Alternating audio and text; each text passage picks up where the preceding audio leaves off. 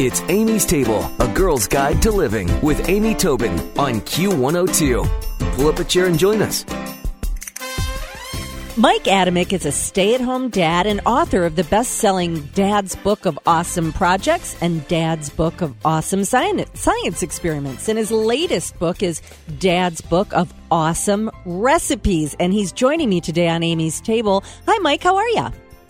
Hi, I'm doing great. Thanks for having me. Well, first of all, you are a busy guy. You're a blogger, you're an author, and a stay-at-home dad. How did you find yourself in that position? Life is changing, isn't it? There's a lot more of you out there now. There are a lot more of us out there now, and I think that's probably a good thing for, families in general. It's good for dads who stay home with kids. It's good for women if they want to get out and go into the workforce and not feel like they have to be the default parent. So we're having a great time here. Yeah, I can see a lot of benefits. So when you found yourself in the role of stay-at-home dad, was it purposeful when you decided to have kids? Did you decide you'd be the one that would stay at home, or was it just a twist of fate, or how did that happen? It was purposeful. My wife and I talked about it for a while. I've always been kind of a kid person, babysitter, counselor, that kind of thing growing up. But then a lot of it came down to economics, too. She's a lawyer, and I was a newspaper reporter, and it doesn't take a lot of math to figure out which one is going to be That's right. A lot more money. Right. Well, you're lucky to be able to be home with the kids. And clearly, by the topics of your other books, the Book of Awesome Projects and Book of Awesome Science Experiments, your kids are getting a lot of great experience with Dad. They are. I think so. My daughter's helped out a lot in crafting these books, actually, so it's been a lot of fun together. I'm not so sure if she's a fan of the nitty-gritty process you need to write a book. Let's make this look kind of good for pictures as opposed to, hey, let's just have fun and build a project outside. But I guess we get to do a little bit of both.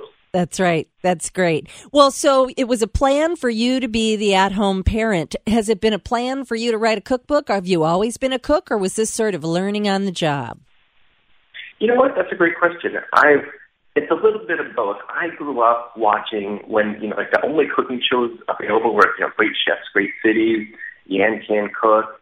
I was just always a fan since I was a kid. So I've always had a little bit of a cooking bug, but it really, when I started staying home 9 years ago, I really had to hone my skills. So a lot of these are things that Emmy, my daughter, and I have done. Just kind of over the years, there's everything from meals that kids can cook on their own to just simple fun, like cookie and,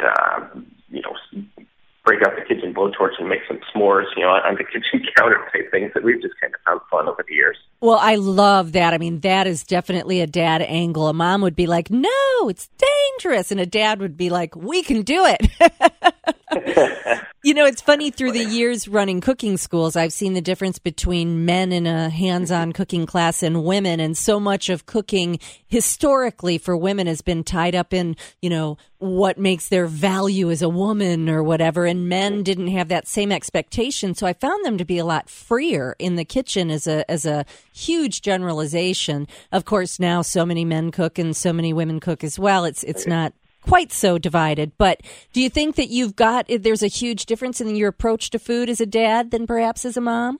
I mean, a lot of it comes down to, okay, I've picked up Emily from school, we finished homework, we finished sports camp, we finished carpool. Now I got to throw something on the menu or, on the table that's going to be tasty enough to eat, but also healthy enough to fuel you for years to come. So I think when it comes down to it, the nitty-gritty day-to-day, there's no difference what I do and what any stay-at-home mom does. Right. We're trying to feed our kids as fast and easy and cheaply as possible with food they're going to eat and food that's going to make them strong. So, yeah, maybe I do break out the kitchen blowtorch and let my daughter, she's 9, handle it perhaps more than your usual mom might, but I think we're doing the same thing. Yeah, exactly. Feeding our kids both with food and with ideas. So cooking with kids, obviously, at 9, your daughter is old enough to understand a blowtorch. Not something you might hand to a 2-year-old who you're starting to get in the kitchen. But tell me about cooking with kids. What sage advice have you got?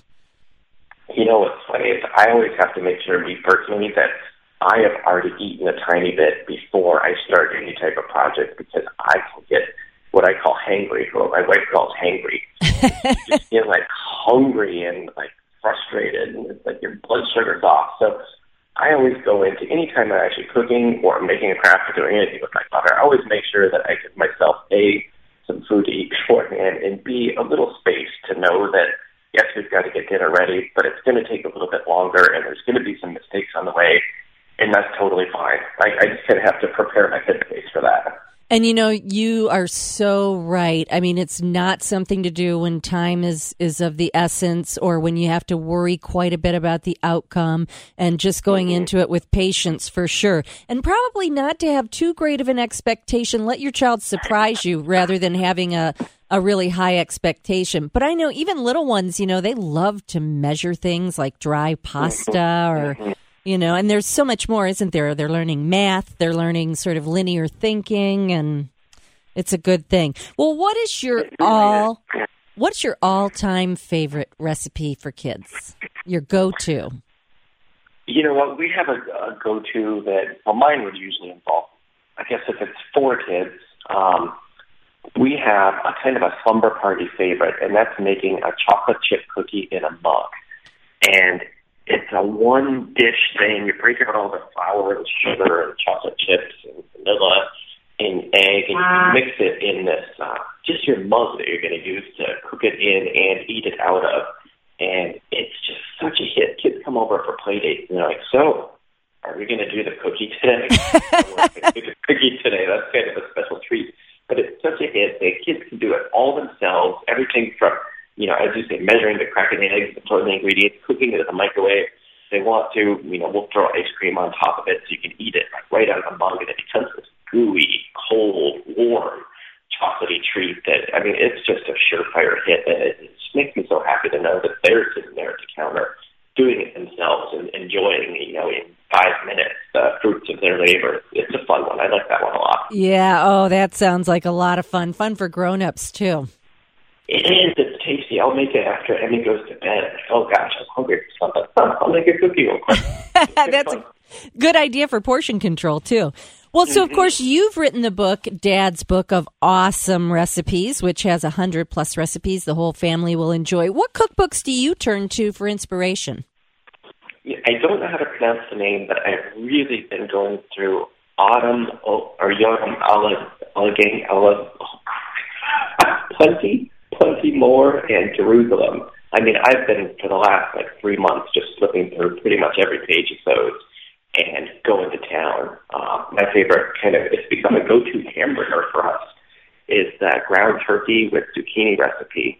And you grate up zucchini and you mix it in the ground turkey, and there's lots of cumin and coriander, and you make basically little sliders with little buns and some tzatziki sauce on the side. And oh my gosh. That sounds good. I could eat these recipes every day for the rest of my life and be happy. That sounds really good. Well, when you're done with that, you certainly can work your way through the 100 recipes in this book. Lots of cute ideas. And you also are a blogger. What is it called? Cry It Out is your blog. I love that name. Tell us a little bit about what you talk about on the blog.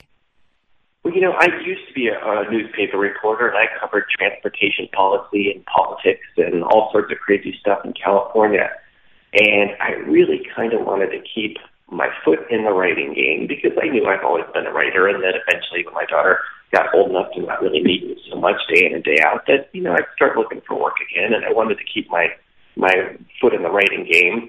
But I also really wanted, this is back in the early days of blogging, I wanted to keep something there that would tell our story together.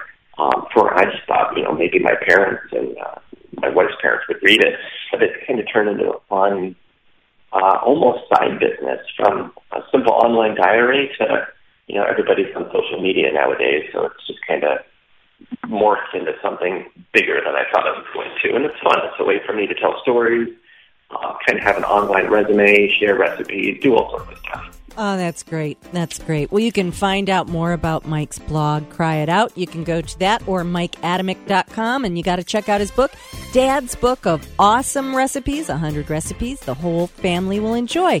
Well, Mike, thank you so much for joining us today on Amy's Table. Thank you so much. This was fun. I appreciate it. Thanks for listening to Amy's Table, A Girl's Guide to Living with Amy Tobin on Q102. For more, visit Amy's blog with Q102 online at WKRQ.com. Amy's Table with Amy Tobin. Q102. 101.